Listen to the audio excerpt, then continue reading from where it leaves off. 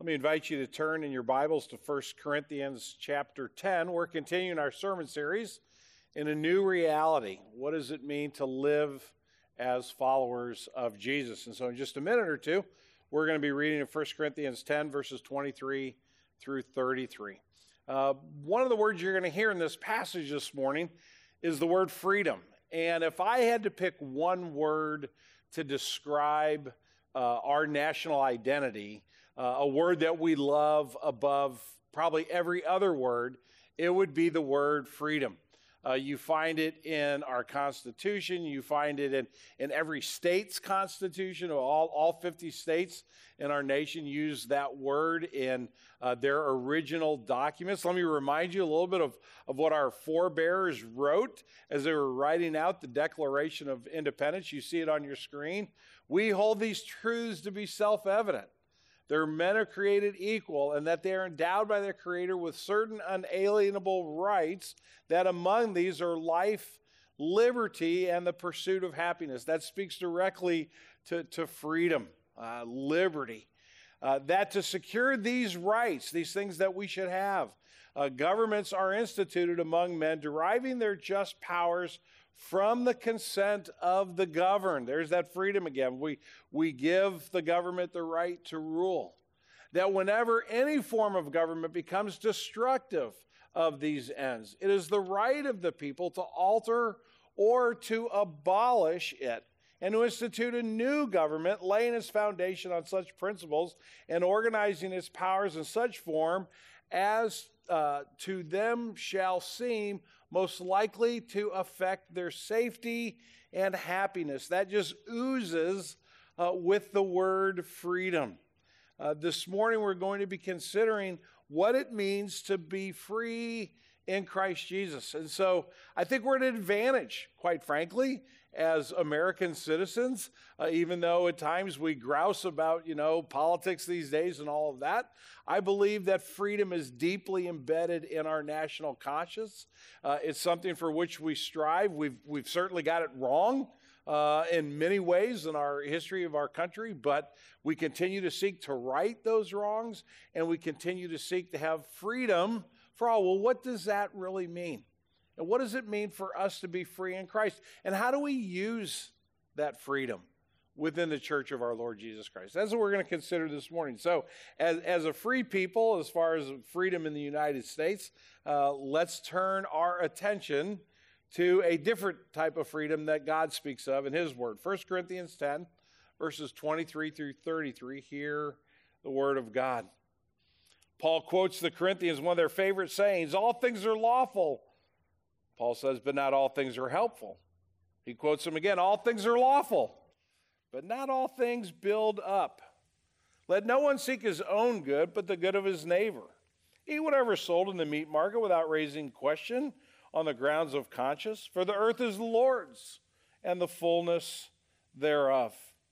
If an unbeliever invites you to dinner and you're disposed to go, eat whatever set before you without raising any questions on the ground of conscience.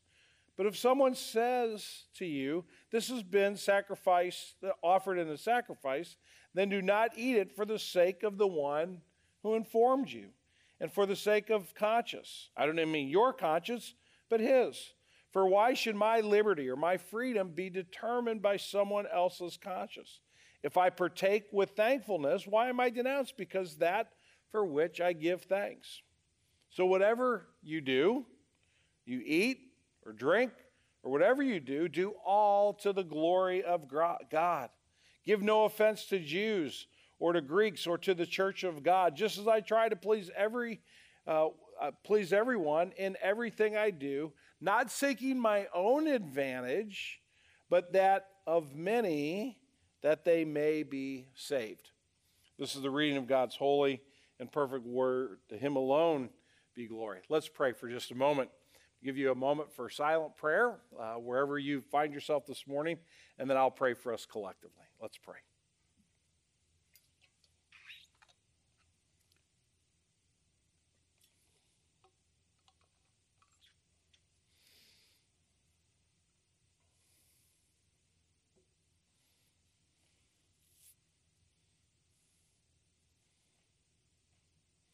Father, we gather together this morning as citizens of a country whose highest value, it seems, is the notion of liberty and freedom. Father, we come to this passage this morning very thankful for, and in many respects proud of our freedom.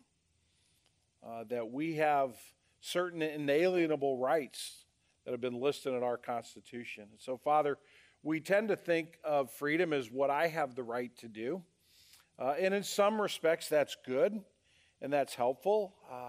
In this passage, Paul says, why should my liberty be constricted by another person's opinion? And that would be a common thought, Lord, that people that live in our society would have. And so it's a common thought that we would have. But Father, help us to see the beauty of the freedom that we have in Christ, but also see the opportunity and the responsibility that it presents to us as well. Father, our old nature, our old reality says that we should be selfish. We should get what we want for ourselves, that we should gratify our desires above the desires or the needs of others. And the new reality we find ourselves in Christ says that our freedom is used to glorify God and to care for others. And so, Lord, we pray that you would teach us this morning. We pray that we would come and sit at your feet and that we would listen to your word. Father, I pray for my own heart, for my words, for my thoughts this morning, they would glorify you, that they would be used to build up your people. Father, that you would forgive my sin that would hamper that effort and those words. And we ask, Lord Jesus, that above all, you would be glorified. We pray in your name. Amen. Our sermon in a sentence this morning seeks to encapsulate everything that we're going to see in this passage. If my chief aim is God's glory, my thoughts and actions will demonstrate care for others, over the exercise of my rights and freedoms.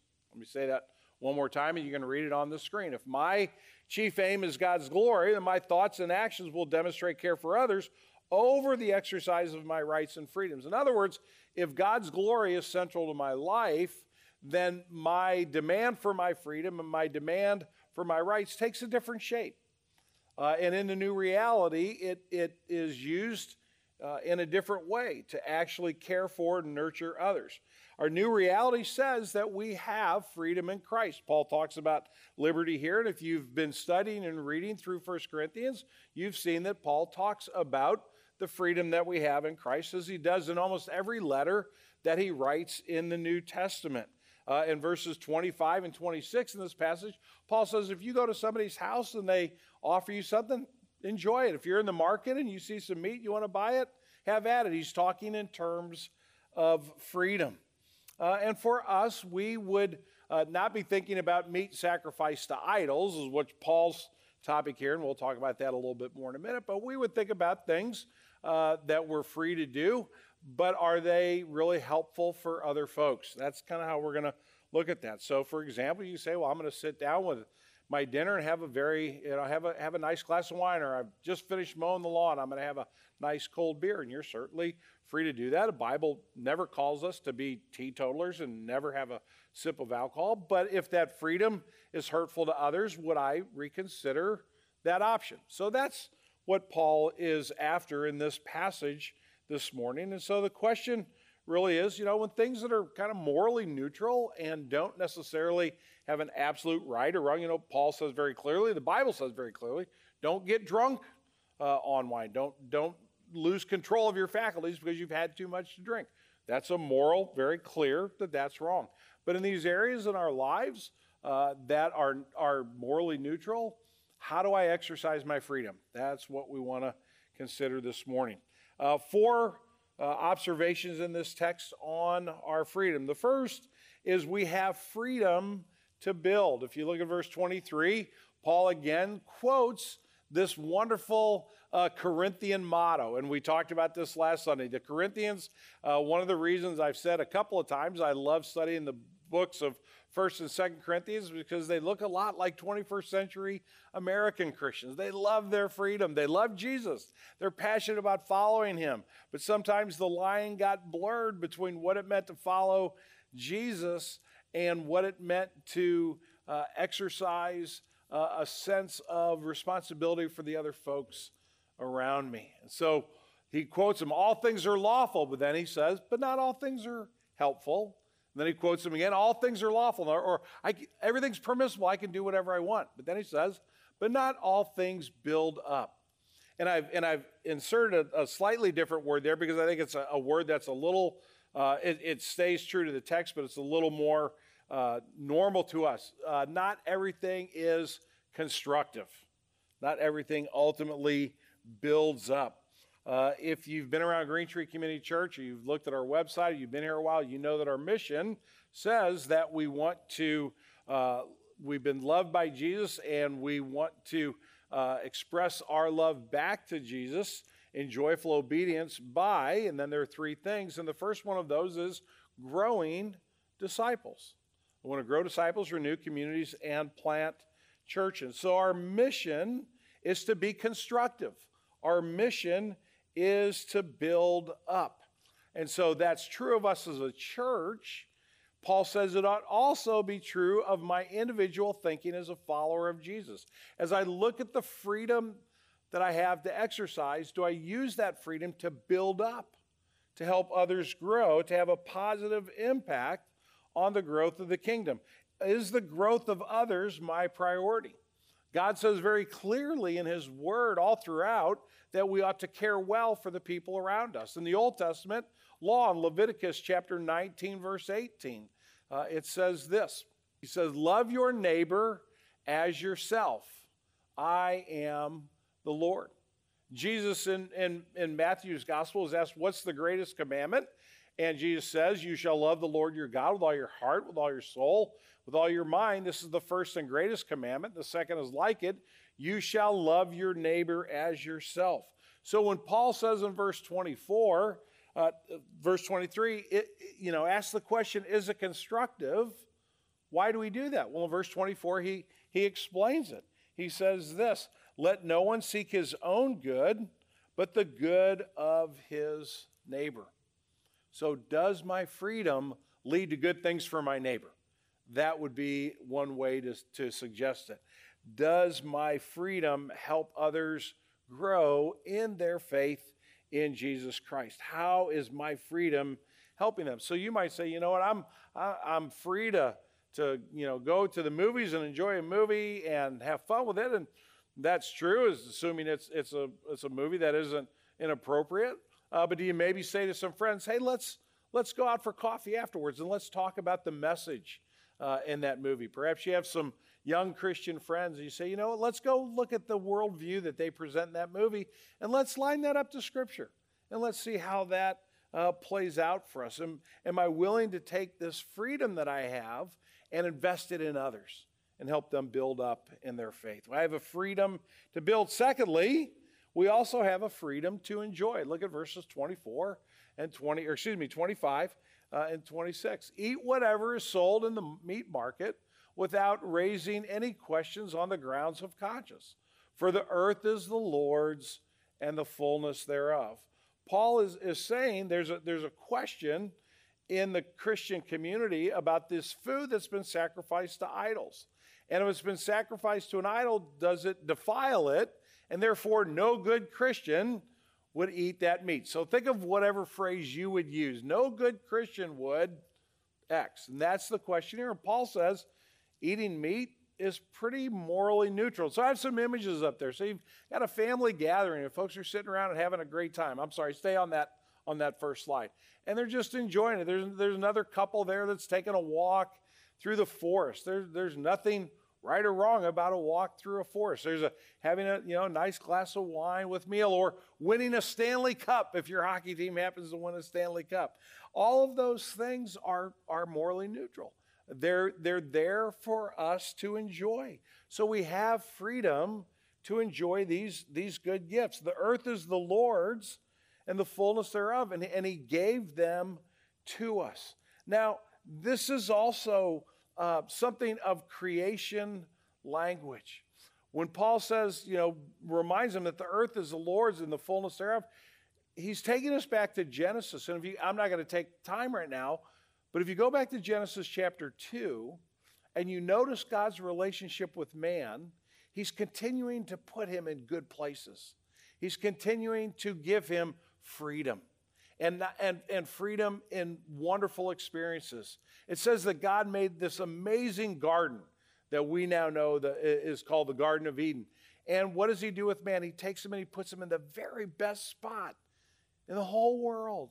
And then he says to him later on in chapter 2, this is yours, fix it up, work with it.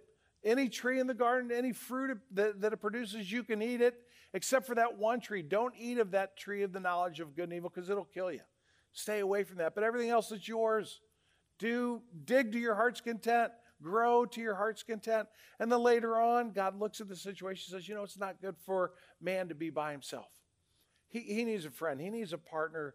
He needs someone to come alongside him and to help him grow into the person that I want him to be. And so God creates this partnership between men and women. And it says that Adam looks at Eve and he's like, this is the greatest thing in the history of the world. So we have this freedom to enjoy. I sometimes get a little nervous when Christians walk around frowning all the time and talk about all the things we ought not do instead of appreciating the fact that God's given us great freedom. But we don't have freedom to add to the gospel of Jesus. So it's not okay to say, Jesus is the Savior, but also I ought not eat a certain kind of meat. Now, to put it in our context today, it might be, the gospel and Jesus is right, but don't you dare play any sports on Sunday. Or the gospel of Jesus saves us, but, don't you drive an expensive car because that's not right. There's a lot of different things you could fill in the blank there that add to the gospel. And they're no gospel at all. In fact, they actually try to destroy the gospel of Jesus Christ. And so we need to enjoy the freedom that God has given us. So in verse 31, we discover that whatever we do, whether we eat or drink or whatever we do all the glory of God. We discover that we actually have freedom to glorify God. We didn't have that freedom in the old reality. We weren't able to glorify God because we were God's enemies. Paul says that very clear in another letter that he wrote, the letter he wrote to the Romans. He said, we're enemies of God. While we were sinners, we were not in favor with God. We were not friendly towards God. We hated God. Chapter 1 of Romans makes that very clear. And yet God in his grace and his mercy has made us alive in Christ. So now we can enjoy the freedom to glorify him. And I love the Scottish athlete and missionary, Eric Liddell, who was one of the best athletes that came out of Scotland in the early 20th century, who ended up going and being a missionary in China. Eric Liddell said this: God made me fast, and when I run, I feel his pleasure. And he said that in response to his sister fussing at him about not being serious enough about getting to China quickly and about being distracted by the Olympics. And Liddell said, I'm going to go run first, and then I'm going to go and be a missionary. And he did that. But his point to his sister was, God's given us stuff to enjoy. Let's take the opportunity. Let's have that freedom to enjoy the things that God has given us. But thirdly, not only do we have a freedom to build others up, not only ought we enjoy the freedom that God has given us, but thirdly, there is a responsibility that comes with this freedom. Look at verses 28 and 29. So Paul says you go to somebody's house and you're sitting down, you're having a dinner, and they offer you some good dinner. Just have it. Don't worry about it. It's just fine because it all belongs to the Lord. But then Paul says, but if someone says to you, this has been offered in sacrifice. Now, they're saying that not like, hey, did you know this? They're saying this as voicing a concern. Paul, did you know that this meat was offered in a sacrifice? Then don't eat it for the sake of the one who informed you and for the sake of their conscience. I don't mean your conscience, but his. What Paul is saying is, as Christians, the new reality and the freedom in which we find ourselves, we have the responsibility to care for the folks around us, to care for them in general, whatever the circumstance may dictate at that particular moment. He picks something that's very common to the Corinthians and actually very common to us, going to a friend's house for dinner. And Paul stipulates in this that you're free to enjoy this, but if your freedom hurts another person or potentially hurts another person, then you need to take care of them first and foremost above your freedom. So verse 24, Paul says, let no one seek his own good, but the good of his neighbor. This is the application of that thought, that we will help others, that we will care about others.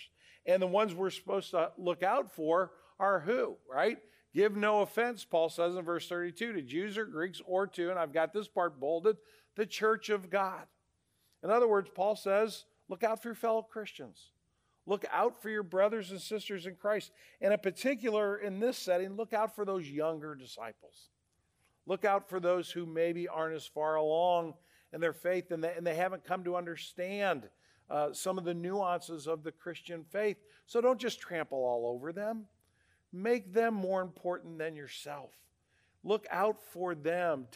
Seek their good. And in this case, just rein your freedom in order to care well for them. But he also says that you ought to also look out for the people that don't yet know Jesus. So he says, give no offense to Jews or to Greeks. Now, there were and there are Jewish Christians, and there were and there are Greek Christians. But in this particular sense, he's talking about people that don't yet know Jesus. And he's saying you should restrict your freedom even for those that don't know Christ, because you want to make sure that your life points them to Christ. So there's a responsibility that comes with our freedom. It's not just a laissez-faire, do whatever I want to. It's a responsibility that I look out for those around me, that I put their needs ahead of mine. That's the way I can truly exercise the freedom that I have in Christ. And we cannot overstate the importance of this for the church. If a church is filled with people who outdo each other by serving each other, the love of Christ demonstrated in that way, the compassion of Christ, the freedom that we have in Jesus, celebrate in a way where we literally outdo each other and putting others' needs ahead of our own, will be a church that flourishes. It'll be a church that sees people come to Christ on a regular basis. It will be a church of prayer. It will be a church of generosity. It will be a church of compassion, because we'll get it. We'll understand the freedom that we have in Christ. But you and I both know that churches aren't perfect places. You and I both know that churches are filled with people that are saved, but we're still sinners. And we can use our freedom to hurt one another, and we can use our freedom just to be selfish and say, I want it my way.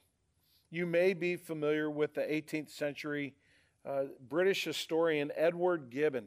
Edward Gibbon wrote a 6-volume series of works called The Decline and Fall of the Roman Empire. And Gibbon goes down a few side roads, and one of the side roads he goes down in his works is he talks about the Athenians. He talks about Athens, the Greeks. And he talks about their downfall as well. And I just have a short paragraph out of this. It says, in the end, more than freedom, they wanted security. They wanted a comfortable life, and they lost it all. Security, comfort, and freedom. When the Athenians finally wanted not to give to society, but for society to give to them, when the freedom they wished for most was freedom from responsibility, then Athens ceased to be free, and it was never free again. You could apply that maybe to a cultural lesson in our country today, but I'm concerned primarily with the Church of Jesus Christ. I'm concerned primarily this morning with us as a family of believers. And I think we ought to look very carefully at that quote. Will it be said 50 years from now, 80 years from now, 10 years from now, Green Tree ceased to exist because the people of Green Tree wanted their comfort and wanted to be taken care of more than they took seriously the responsibility that the freedom in Christ has given them. Brothers and sisters, that's a very real possibility if we lose sight of God's structure of our freedom and we ignore the responsibility that our freedom in Christ brings. But the good news is that there's also an opportunity for freedom. So just as there is a caution that we take our responsibility seriously, there's also an opportunity. Verses 31 through 33.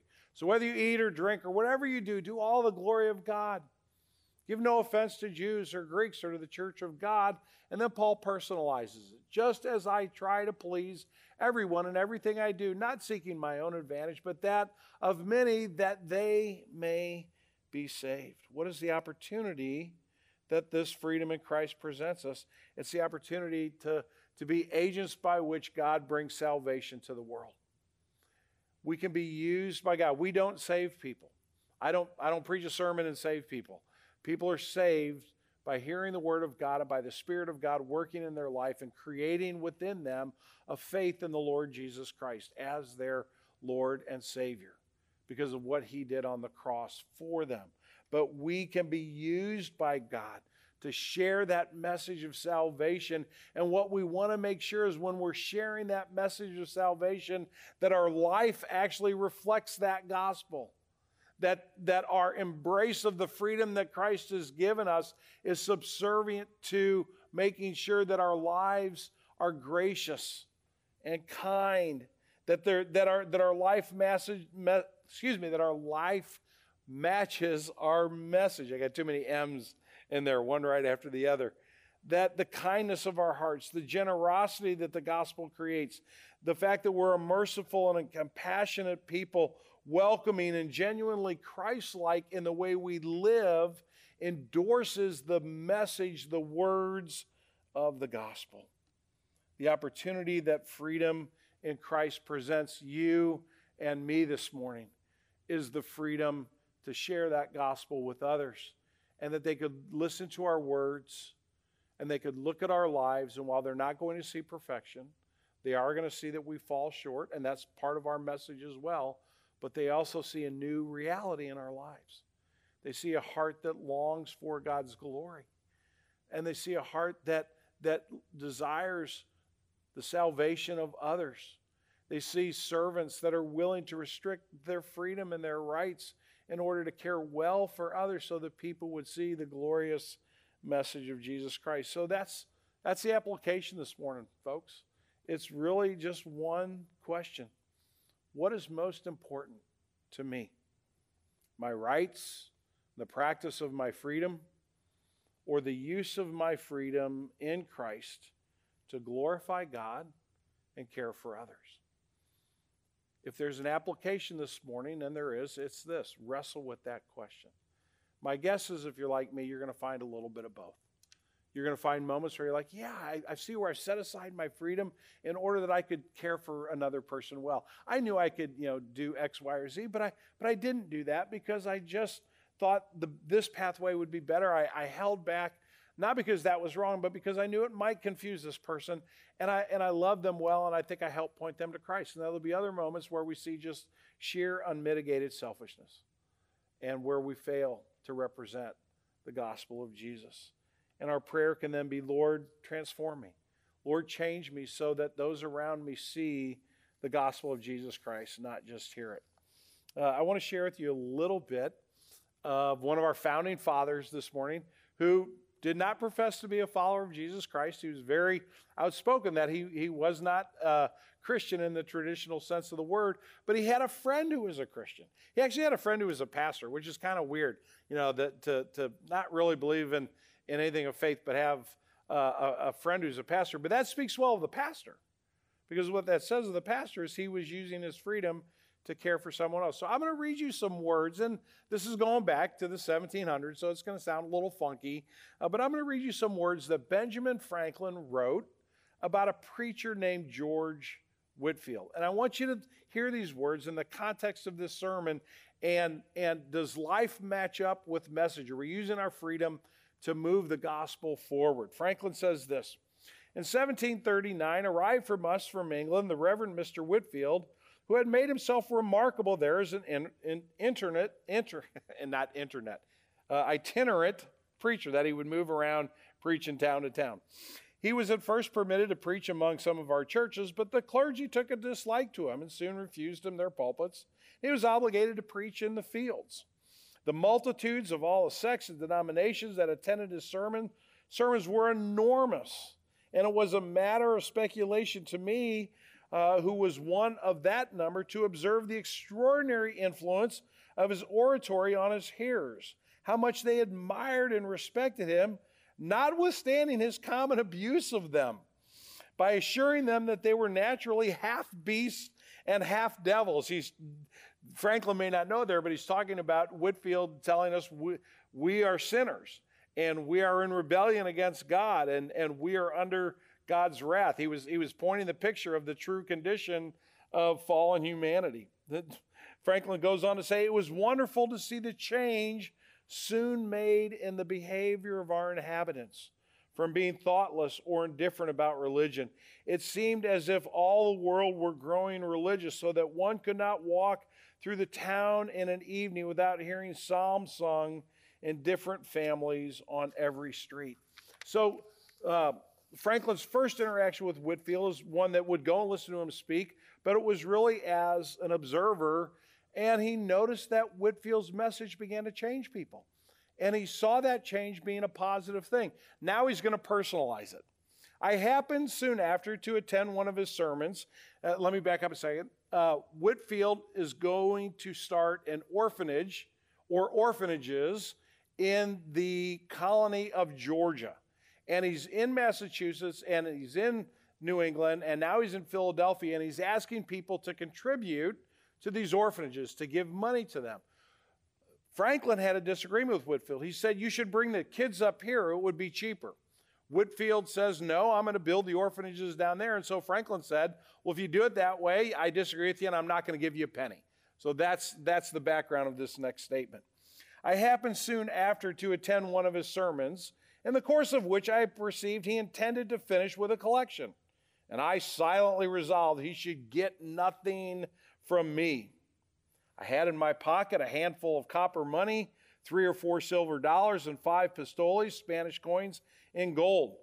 As he proceeded, I began to soften and concluded to give him the coppers. Another stroke of his oratory made me ashamed of that, and I determined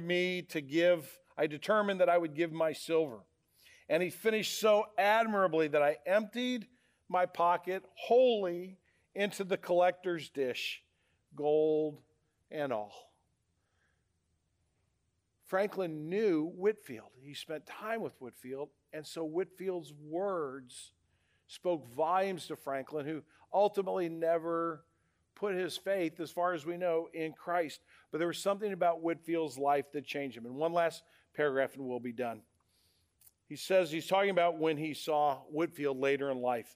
The following instance will show something of the terms on which we stood. Upon one of his arrivals from England at Boston, he wrote that he should come to Philadelphia soon, but he did not know where he could lodge, as he understood his old kind host, Mr. Bresnett, was removed to Germantown. My answer was, you know my house. If you can make a shift with its scanty accommodations, you will be most heartily welcome. He replied that if I made that kind offer for Christ's sake, I should not miss a reward.